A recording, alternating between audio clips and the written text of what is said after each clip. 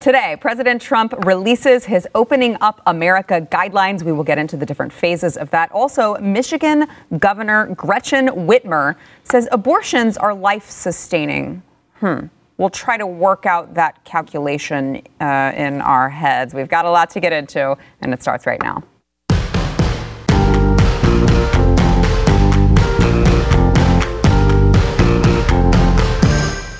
Welcome to the news and why it matters. I'm Sarah Gonzalez. Today joined by conservative commentator Grant Stinchfield 2 days in a row. I love being here 2 days in a row. Me too. I got nothing else to do. So, like everybody else. Neither do any of us. So thanks for being here. You're welcome. I'll take what I can get. It gets me out of the house. Yeah, thanks, Grant.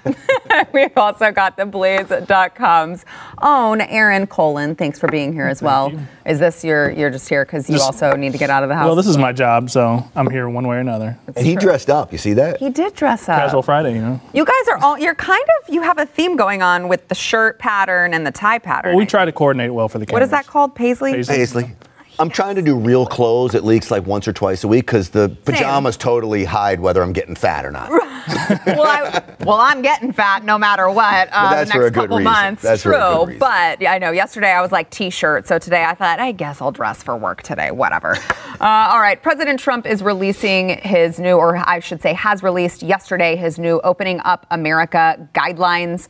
It's in 3 different phases. So phase 1, just to kind of hit the high points here really quickly. Phase 1 is for states and regions that satisfy the gating criteria. Individuals should continue to shelter in place if you are vulnerable. Members of households with vulnerable residents should be aware that returning to work where they can't social distance, they may be bringing pathogens home to their families. All individuals, when in public, should maximize physical distance. It says don't get together with more than 10 people, minimize non-essential travel, and adhere to CDC guidelines. Employers continue to encourage telework, if possible, return to work in phases, minimize non-essential travel, and so on and so forth. Large venues can operate under strict physical distancing protocols, which will be very interesting to see how that happens. For instance, a theater. Sell like half the house. Yeah. How many people you'd have to sit next or, far apart? How many seats do you have to leave open? Right. And how do you do that in a theater when you've got families who are going together, who can sit together, right? So how do you reserve certain seats and leave enough room? It'll be interesting to see how that happens. Phase 2 is for states and regions with no evidence of a rebound and that satisfy the gating criteria a second time. I'm not sure that there are any states or regions right now that fit that criteria. No evidence of a rebound. I'm to understand that we're all to expect that there will be some sort of rebound once we start going back to work. Yeah, and I think that's why they structure it that way. They make you meet this first 14-day criteria, and then if things don't bounce back with that wave, they give you the requirement to pump the brakes so that we don't just spiral out of control. So I think it's really a smart way to do it because it's saying we're going to try this. And if anything seems to get out of control, we'll pull it back for a second and then we'll try it again. And it just does these 2-week increments that I think places like maybe Texas or places in the Midwest that are not being hit as hard have a real chance to get things going again. And then places like New York, which are in a much worse situation, they can do it at their own pace as well. But it doesn't really endanger anybody. It's not reckless in the way that some people are accusing the president of being with this. Now, Grant, schools in phase 1, as we just said, no one's ready for phase 2 yet, right? We're all starting at phase 1. Phase 1, schools are closed. Visits to senior living facilities still should be prohibited. Gyms can open if they adhere to very strict sanitation guidelines and so forth. And this is phase 1 or 2? Phase 1. Phase 1. That's important to me, by the way. Yes, I know. Me as crazy. well. Same.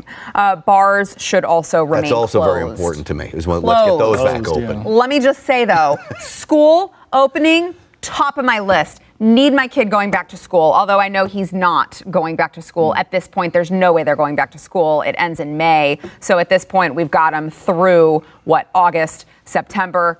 God bless you parents out there. We're going to get through it together somehow. Grant, what are your thoughts on phase 1 where, we're all starting at phase 1. All of these things are still closed and prohibited. So look, I think we should have been in phase one from the very start of this and let the states decide what's right for them. We took the New York City model and spread that straight across the country. I think it was a bad move.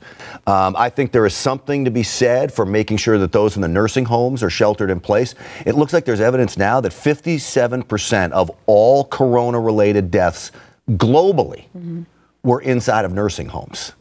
So you take that and put them in place instead of shutting down an entire economy. You're going to minimize the amount of deaths. And I would ask, how many lives are being lost while we shelter in place? How many diagnoses of cancer are being undiagnosed because you're not going to the doctors? You've got liver and heart disease, diabetes, kidney disease. How much of that is not being noticed or detected because people are staying home? There's another cost here that's not being measured. And so I think we should have been in phase one from the very start. Yeah, and the problem with having done what we did at first and now trying to do this gradual thing is that people's expectations are in a different place. And so now when these rebounds do inevitably happen in some places, people are going to be panicked because a lot of people have this expectation that when things open up, it's going to be because there's no danger at all. And that was never going to be the case. And so now we're fighting against the expectations of people and trying to control their reaction when you see a little bit of a spike in cases because you open up some businesses. No matter if we do this now or if we do this in December, that's going to happen. And people have to understand that about the way that we're going to roll things back out. That is a really great point, because I feel like we are living in a society, and now maybe some of this we can put on the mainstream media for not properly reporting why we're actually supposed to be doing this, which was to slow the hospitals' overload, right? To make sure that the hospitals didn't get overwhelmed, not to make sure that you are not sick with disease. And I think that that's the real problem that, at least that I'm seeing within the American public, is that we are so scared of a disease that we don't have a vaccine for, or that we don't have a cure for, that we just don't know what to do with ourselves. And it's like we're getting to this point in society where Western medicine is so advanced, we think somehow we're going to live without getting a disease or a virus ever again. And it's just couldn't be farther from the truth. Yeah, there was never any way to prevent people from being exposed to it. It was about when they get exposed and will they have access to the treatment.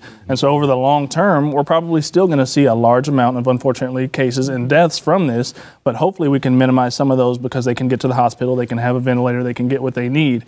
But go ahead, go for it. I mean, I'm still really not on board with all of this as of yet. No, and I'm not saying I am. I'm just saying at least understand the reasoning behind it. And the reasoning, I think, was flawed. So there is a hospital crisis in America today due to COVID. And it's not overwhelmed hospitals, it's empty hospitals. There are hospitals everywhere across this country that are going to go out of business because they're not doing elective surgeries. People are not going to see the doctor. They're not overwhelmed like New York City is overwhelmed. You look at New York City. They said there was a ventilator crisis there. And what happened? Every hospital that was asked, do you need ventilators? What did they do? They did what typical liberals do. Of course we need ventilators. Of course we do. They said they needed 40,000 ventilators. Well, they didn't need close to that many. And so what happened? The media jumped on board. They sensationalized this whole thing. And now, as you said, Aaron, people are scared. But what I want to tell people is not everyone needs to be scared as somebody else. If you're in a nursing home, I understand why you're scared. If you're over 65, 70 years old with an underlying condition, I get you're scared. I'm 51 years old. I'm in great shape. You know what? I'm not scared. Bring Corona on. I get sick a little bit and I'll recover.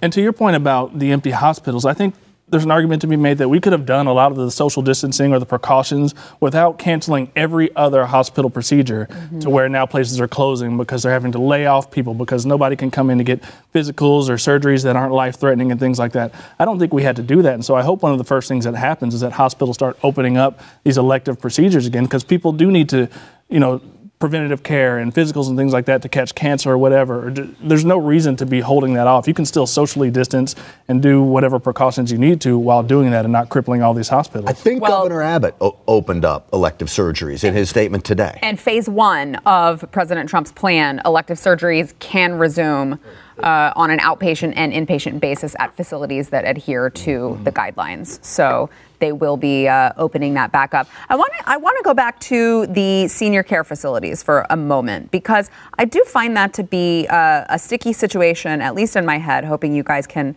help me figure this one out. do you think that they should be restricted from leaving? Should they be quarantined? Because I look at that situation and I'm like, if I signed up to live in a senior care facility, I mean, there are plenty of retirement communities where the people are well enough to go to the store, to go out, to go do things. They just want to live with other people and, get the socialization aspect. Do they somehow, do they have to have their freedoms restricted because they live in a community? Because I feel like that's what we're all telling them is, well, sorry, champ, you decided to go live in the retirement community and now you have no choice but to quarantine with the rest of them. And I have a hard time accepting that for people who want to go out and live their lives at that age. All right, so when we take assisted living facilities, nursing homes, whatever, you're in there, I don't think you can restrict somebody from leaving, all right? We live in America. We have freedom of movement. Because there are a lot of people at risk in there, what you can restrict is when you come back, if you decide to leave, if they let you back in, you're going to have to go into quarantine for 14 days. But if they let you back in, you're paying to live there, right? Well, then you shouldn't be charged if they're not going to let you back in. But if you choose to leave, which you have a right to leave, look, Milton Friedman said regulation should only come into play when there are 2 or more people in the deal, and one of those people do not have a say in the deal, all right? The other lady who's 80 years old with kidney problems doesn't have a say if I'm 80 and I decide to leave and go to the grocery store and come back. She doesn't have a say in the deal. That's where you need regulation. And so you don't want to put those large people at risk. If you decide to leave the nursing home, once you come back in, the only way to keep it out is to put those people into quarantine. Otherwise, you can't leave. Okay, but what if you did the reverse and instead of keeping the people who were doing everything that they were doing normally, they continued to do that, you put the people who decided, no, I don't want to participate, I would like to quarantine because I'm too scared that I'm going to get a certain pathogen, and then you quarantine those people? Maybe. I mean, I don't know. I don't know logistically how hard that would work for a nursing home. But that's what I'm having a problem figuring out is who is the person who is responsible for taking one for the team? You know what I mean? Is it the person? Remember, when you're in a nursing home, it's not really like your private house. Right? I understand. I mean, just like an apartment complex. Like an apartment complex. And deal. It was crazy for me to learn that in Florida, under emergency procedures and disaster guidelines, that an apartment complex can decide who you have visit you in your own apartment. Now, that's only during an emergency declaration. Well, they got one. So they can decide who comes and goes. I got a big problem with that. If I rent an apartment there, I should be able to decide who comes and goes. Right. It's the same situation with the nursing home. You have very hard decisions to make. Yeah, I think with the level of risk that's involved, and we've seen how deadly it is when it spreads through a nursing home community, that you do have to limit who can come in. Visitors, if somebody does leave and do whatever, you can't account for that. There may have to be some sort of additional protocol for them, whether they get in or whether they have to be isolated once they get in. But we've seen, like that stat you said, 57%. I mean, when this thing gets in a nursing home, it runs through it at such a high percentage of fatality rate that you can't ignore that. And even if I know that does seem kind of like maybe you're limiting people's freedoms, but I think it's reasonable to say we can control people who come into the situation. And if you choose to come out, you're assuming that risk, and you're assuming the idea that if you come back, you may not have the same level of movement that you had when you were in there. So if this were at a larger scale in the general population, you would be for restricting everyone's movement? I think that's my question, right? But then why the nursing home people? Because what I'm saying is if this was a larger scale and it affected everyone, well, yeah, but you can go to your own house. So my neighbor has a choice of whether he wants to walk into my house or not. You've got a choice. Well, right, but I'm not talking about houses. I'm talking about the equivalent. So an apartment complex with regular aged people, right? Any sort of common living situation.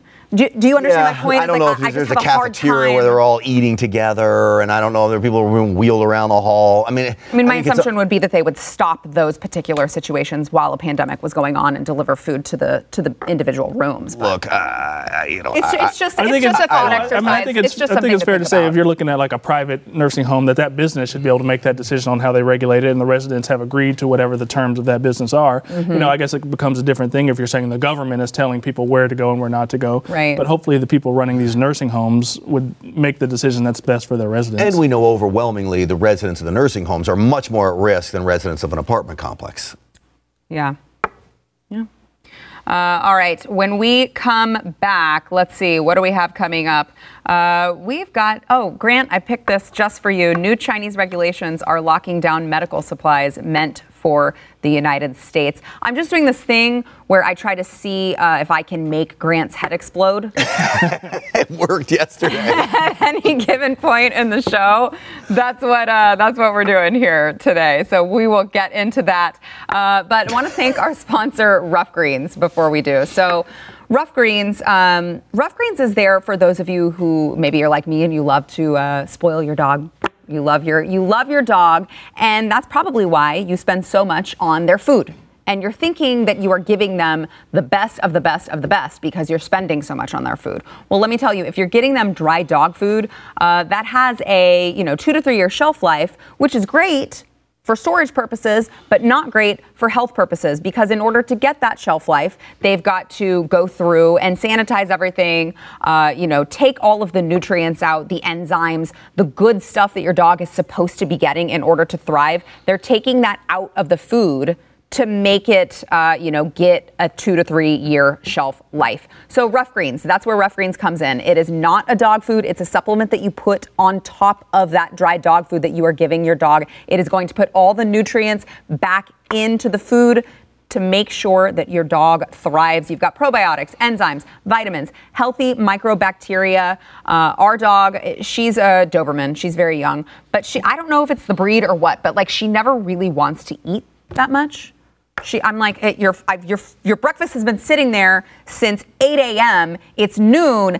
Finish your darn food. She never wants to finish it until we put Rough Greens on it, and she gobbles it right up. I know Glenn and Stu have also had similar results with their dogs. They love it. And it's so, so good for them. If you care about your dog, you want to see them thrive, you got to go to roughgreens.com. Take the Rough Greens 14-day Jumpstart Challenge. It is only $14.95. And you will see the difference in your dog in 14 days or less. We did. You can too. That is ruffgreens.com/blaze.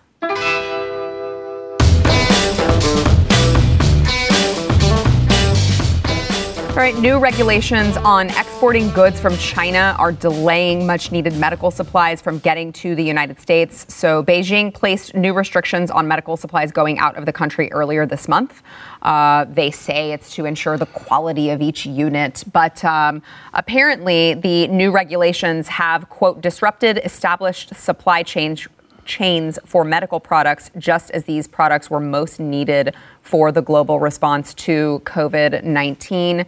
Obviously, China is a huge supplier of things like PPE, personal protective equipment. They supply 43% of the world's imports, which honestly, just if you think about that, it's like, how have we let China become the top supplier of things that are so important for other countries when you know what kind of a player China is? But whatever the case may be, that is the truth. China supplies 43% of the world's imports of PPE. And now all of a sudden, they are locking down medical supplies, and their regulations are tightening up at the same time that we are feeling the effects from a virus that started from them. So to me, this is anti-human, but that's no surprise from China, which has an anti-human rights government in the Communist Party. Look, I've been trying to source, as I've said on this program, for the last 2-3 weeks now, source products from China. Every night, I'm on the phone with somebody over there trying to get product back to the United States. It is an understatement when I tell you it is the Wild West. And the criminality of what's going on in China is you have the Chinese government that is now controlling what the manufacturers make, how much they should charge for it, who they can send it to. That is not a free market.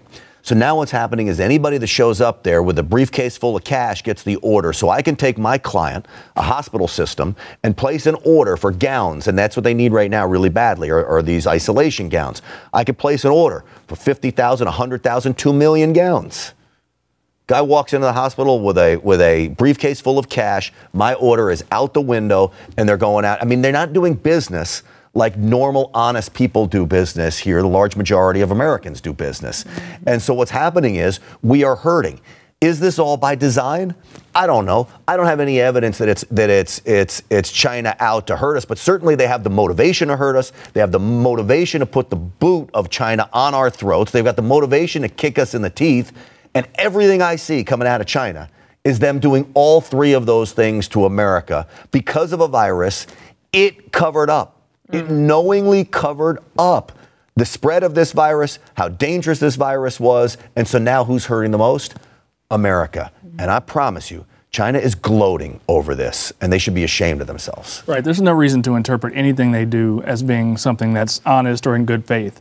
And even the stuff that they were sending out, there were stories from all over the world of them sending masks that don't work and them sending ventilators that don't work. And so every time I would see that, a state got a shipment of things from China, I'd be wondering in the back of my mind, does that even work? How's that going to work out? Which honestly, can we be fair though? Like, it shouldn't come as a shock that something that's made in China doesn't work. Right. But it's just so alarming to see in this situation where we are so vulnerable. And, because in good times, you just kind of gloss over that stuff and you're like, well, it's cheap or it's convenient, so we can just keep this arrangement going.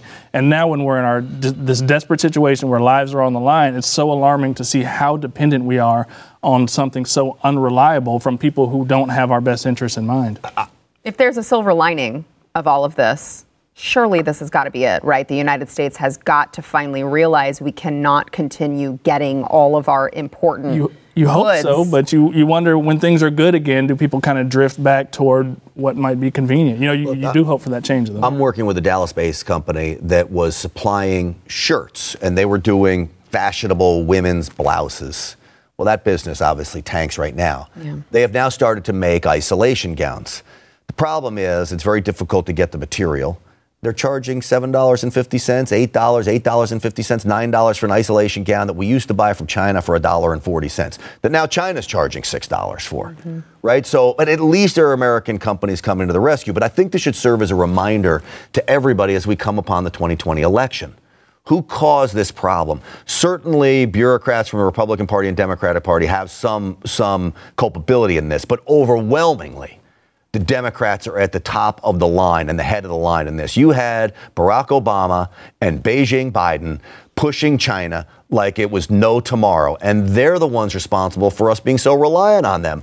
What does President Trump do when he comes into office? He pushes back. Well, China's getting the last laugh now as they just slam us. And will Biden have to answer for this as he goes through this campaign? Is he going to get asked about that in any of these interviews? I mean, that's the question. And it's going to be up to Trump to bring it up when we get to the point of debates. Aaron, I think I saw that this was written by you at theblaze.com that China just came out and added about 1,200, 1,300 people. A few more deaths to their total number of COVID-19 cases. Right, which you see that, and it's like, you probably think they're just covering, like, well, we'll just add these 1,200 more on when it's probably 40,000 more on. So you can't trust any numbers out of there. Everything out of there has been shifting and deception. And I don't know if we'll ever really know the scope of what's happened over there. And it's probably still going on, and it's just being covered up. It's difficult, too, because, you would think that an organization like the WHO, the WHO, would be the ones to be able to police and monitor that situation. But as we've seen here in the last, 3 weeks, month, the WHO does not have anyone else's back but China's. The WHO, the World Health Organization, is a co-conspirator in all of this. I think that's one of the phrases that I think it was Senator Tom Cotton used. Co-conspirator is a good word because it was a crime perpetrated against the world when it comes to this disease. And the WHO covered this nonsense up. And so did the mainstream media here. Look, CNN just ran an article, I don't know if you saw this, that said the Chinese Navy is doing a better job at handling COVID-19 on its warships than the United States Navy is. You know where they got their information from? China. The Chinese Liberation Army. Oh my God. Okay? It was a press release issued by China's Navy. That's what CNN reports on. Wow. So that's what we're up No matter against. what your bias is, it's unbelievable that you would look at information coming straight from China and just take it at face value, because you're just setting yourself up to be embarrassed by how wrong that turns out to be later. Well, but that's my question is, will they get embarrassed? Because the Americans who are currently listening to places like CNN, who are still putting stock in what CNN has to say, are they ever going to recognize that this is the garbage that they're getting? Yeah, probably not. I mean, I've been doing some research on this, and it is actually hard to find information about the cover-ups that China has been doing, whether it's, making doctors disappear or fudging the numbers or whatever. It's a little bit harder to find that information. But you do see, you remember some of those articles from before, like, look how China shut down their outbreak. Some of those have kind of disappeared, and the outlets try to act like, well, we had this the whole time. So there probably is not enough accountability on that, but we just try to get it out there. Yeah, it's just frustrating when you see things like, I think it was yesterday, Grant, when we were talking about, now there's a new report that's come out in mainstream media. I believe Fox News was the first in mainstream media to report on, the fact that, hey, there's a lot of evidence to suggest that this did come from the lab that was in Wuhan. And it's just frustrating because, here at The Blaze, we reported on that a long time ago. We were one of the first ones to actually do the research back and look at the facts. Back in the day when it was a right-wing conspiracy. Yes, yeah. And that's what's frustrating to me is that it still feels like in America, there's still this underlying idea that unless a mainstream media source covers something, it's a conspiracy. Right? It's just a conspiracy theory. It's already been debunked, even if it's never been debunked. And no one wants to pay attention to it, except for you, viewers, because you're smart, until a mainstream media outlet picks it up. But I'm like, but if all the mainstream media outlets are garbage, then what does it matter if they pick it up or not? A lot of that is because they control the perception, because when something comes out early, they have the ability to marginalize when it comes from The Blaze or when it comes from somewhere that's not a mainstream outlet. And then even when it changes, they just pretend like they had it the whole time. So they're able to control the way people view it. Yeah. Grant, last word. When you look at the evidence against China, and it may be circumstantial evidence, but it's still evidence the same, of what happened inside that lab, the person that got out of that lab giving it to his boyfriend, that the lab exists there, that they didn't shut down travel from Wuhan to other countries when they were shutting down situations in the rest of their own country. A reasonable person says you can ask the question about whether or not it originated there or not. And unfortunately, even Fox News, the left doesn't even look at that as a credible outlet. So I still hear from liberals that are saying this is still a conspiracy theory when the evidence is growing. It's no longer a conspiracy theory. It's like, hey, let's ask the questions and get to the bottom of it. Right. That's been a long time since we've tried to do that, Grant. All right, coming up, Michigan Democrat Governor Gretchen Whitmer wants to tell everyone that abortions are essential procedures because abortions are life-sustaining. Yeah, your head's going to explode. First, we want to thank our sponsor. It's a new sponsor to the show, the Classic Learning Test, also referred to as the CLT exam. Now, it would have been impossible, even as recent as a few months ago, to imagine a scenario in which SAT or ACT would, cancel all of their tests for the spring. So under different circumstances, this would be a dream come true for CLT because they'd be looking to challenge their two competitors. Obviously, no company wants their big break to come as a result of an international pandemic. However, CLT has already been preparing a solution for years. Rather than canceling any tests due to COVID-19, CLT has actually tripled their testing dates available for this spring. Most importantly, they are making the CLT available to students via remote proctoring at home. They've been developing and piloting this technology for nearly a year. Their initial plan was to utilize remote proctoring as an option for students living in really rural areas, but they are really excited to make it available to all students with the current pandemic going on. Bet you didn't know that you actually had CLT as a third option. A lot of colleges are now looking at CLT as a solution. The exams are taken online in just 2 hours. You've also got same-day results, which is huge when you're the student who's taking the test and you're like, I need to know what I made. You don't want to wait weeks for that result. It's been used by tens of thousands of students and hundreds of colleges. It provides the most accurate and rigorous measure of academic formation, accomplishment, and potential. You got to register for the April 25th official college entrance exam or April 29th, CLT's alternative to the PSAT. You can go to cltexam.com. Both of these, again, you can take it during the pandemic in the comfort of your own home. That is cltexam.com.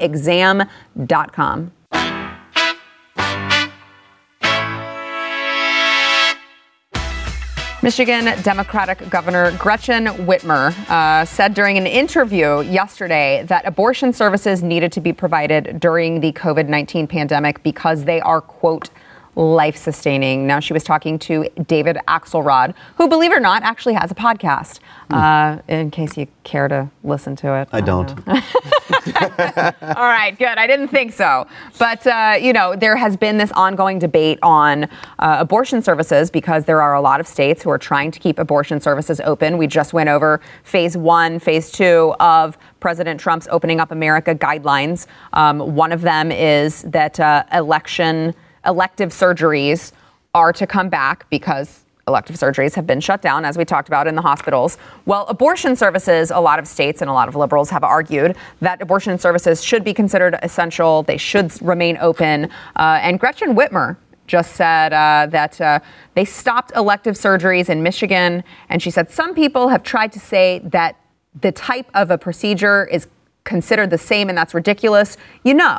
A woman's health care, her whole future, her ability to decide if and when she starts a family is not an election. It is a fundamental to her life. It is life-sustaining, and it's something that government should not be getting in the middle of. Now, it's interesting to me to say that abortion is not an elective surgery. It's just fundamentally life-sustaining.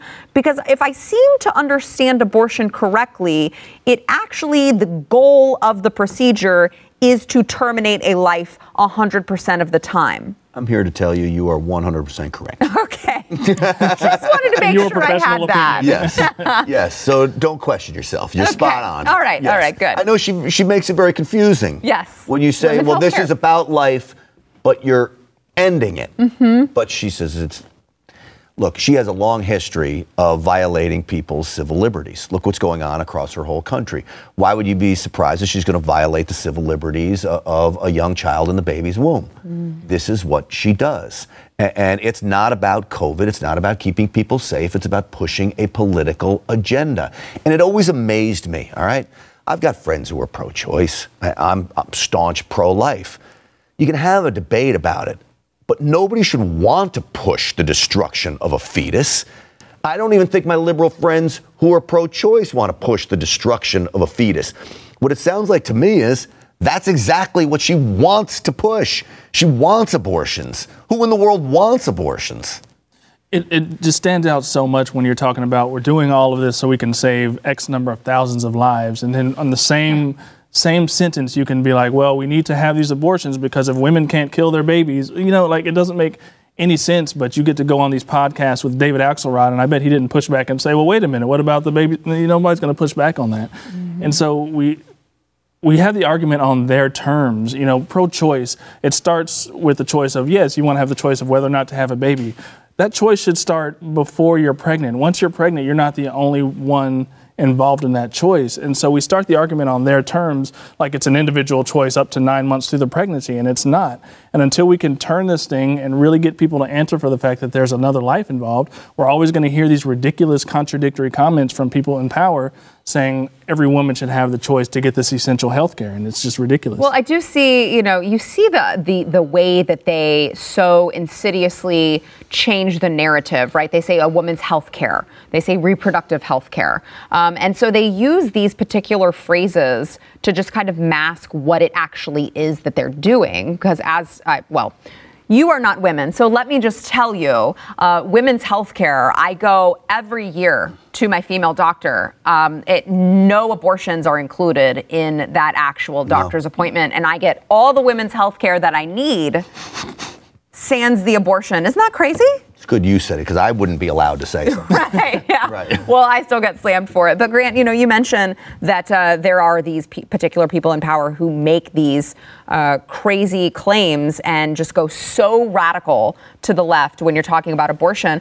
But I kind of see it as a blessing in disguise because it's not just people like Gretchen Whitmer. There is this kind of growing, I don't think that they're the majority by any means, but there is, at least you could say they're becoming louder, this group that continues to say, shout your abortion, to say you should brag about your abortion. I'm going to get on a stage in front of all of Hollywood and brag about the fact that I've had several abortions in my life and they in fact make my life better. I mean, you're seeing this trend get kind of louder and louder. And to me, I think they should keep it up because I think even people who you're talking about, your friends who are pro-choice, I think even people who are pro-choice look at that and go, Oh, guys, I'm not comfortable with that. You know what? I can be on board with you guys saying that it's your right to choose, but when you start bragging about it and acting like it's something to be celebrated, I got to step back from the table. I can't tolerate that. I remember a time growing up, I'm 51 years old, where even the most staunch pro-choice advocate would say it's a terribly sad thing for the mother when she goes through this process of having an abortion. How there are those people that somehow celebrate the idea of death, but they expose themselves, like you say, they expose themselves as really mentally ill is the only way to describe them. And, you raised an interesting point when you said about they use terms like health care, which we know it's not health care. That's the worst health care ever. They used to say gun control. Right. Well, now they say gun safety measures. It's got nothing to do with gun safety, but it sure as heck sounds good if you're a mom and you're uninformed, or a dad and you're uninformed, and you say, oh, well, gun safety, yeah, we all want that. Just like health care. Well, we all want women's health care, of course. Right. It's deception. I would like to think that them exposing themselves would lead to people kind of turning away from it, but I also worry that it creates a sort of normalization of it and desensitizes people, especially younger people coming up. It sets what's normal to them to say abortion is normal, abortion is a right. And when it becomes easier for somebody to say shout your abortion than it does to say that every life matters, when that becomes more socially acceptable, I think that's dangerous, and I think that's hard momentum to turn around as a society. Yeah, that's a great point. All right, back in a minute. On a negative note. Yeah, thanks a lot, Aaron. There's no hope for pro-life.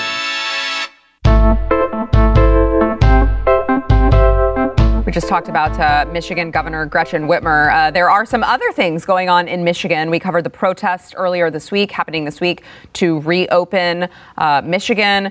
A lot of people not okay with Gretchen Whitmer's just draconian executive orders to shut so many things down, and they were rising up. The View co-host Joy Behar had something to say about all of these Michigan protesters, just protesting for their right to, make their money to feed their own families.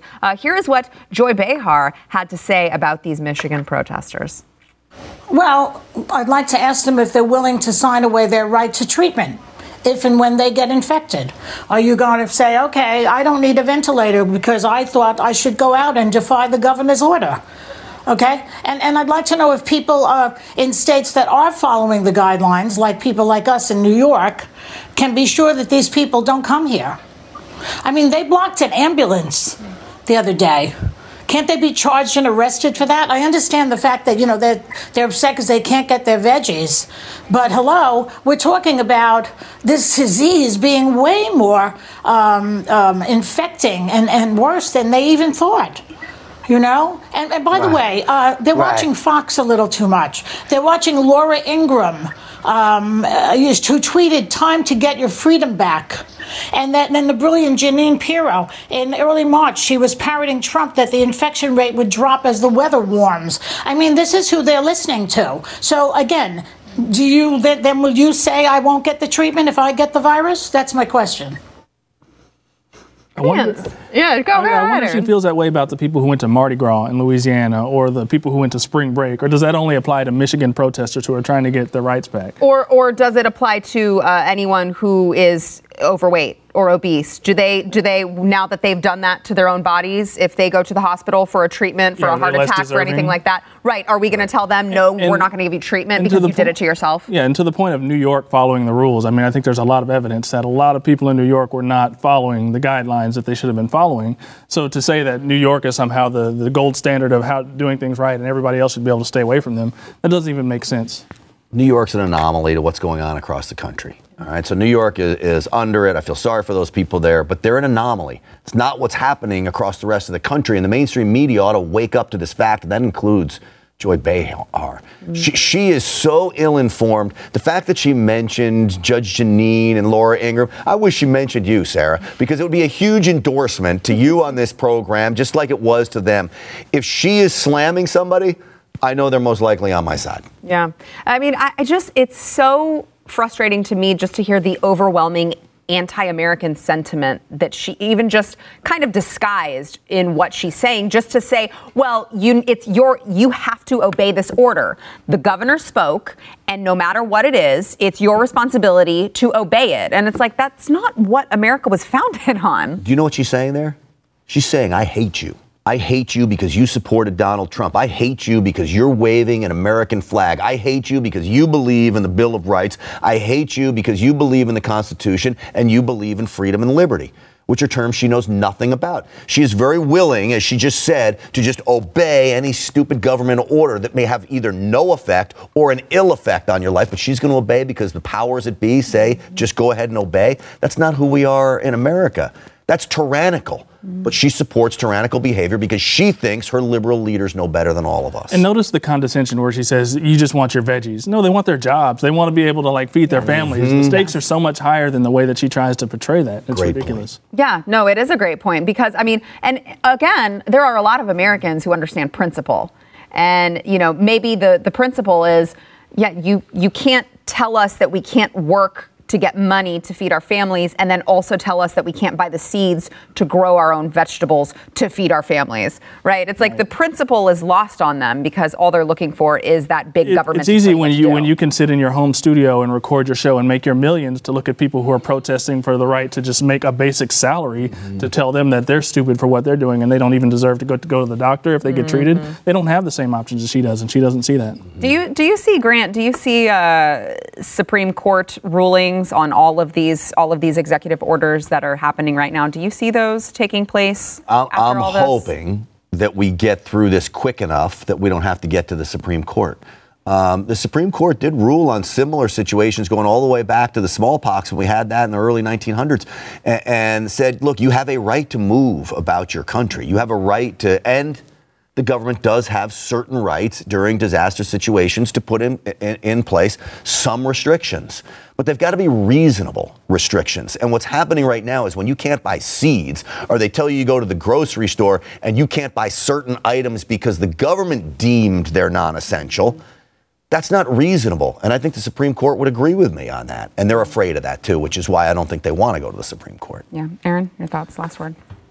Yeah, the problem is the inconsistency of what's essential and non-essential as well. I mean, you're talking about people protesting, and that's a problem, but you can go to liquor stores, you can do a number of other things that are not essential to society. You can get an abortion. Right, you can get an abortion. You can't buy vegetables. Right, and so what's essential, what's non-essential? And so to tell these people they can't protest for what they're protesting for, it's not consistent. Yeah. All right, back in a minute.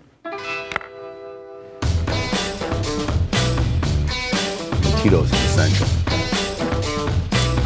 You know what?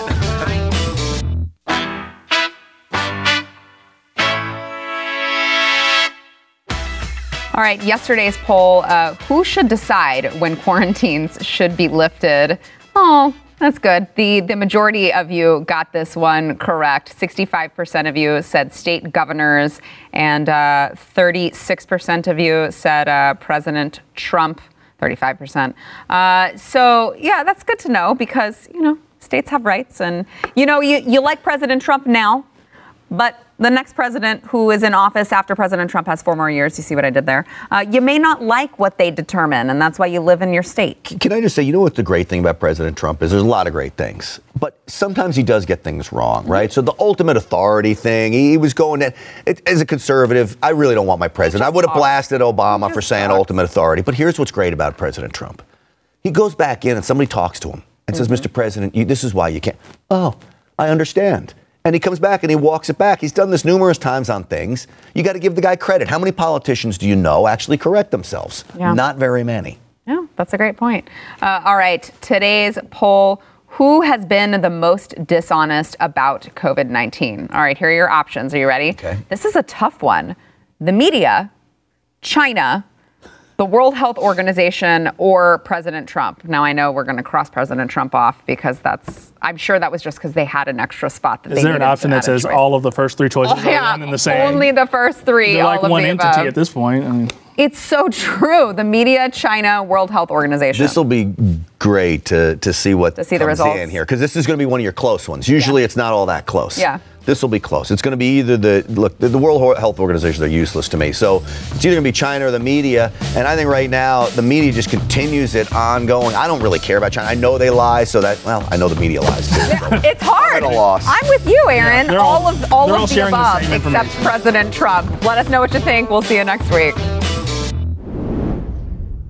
Thanks for listening to the news and why it matters. We hope you enjoyed the podcast. If you'd like to watch the program, become a Blaze TV subscriber and start your free trial now at blazetv.com.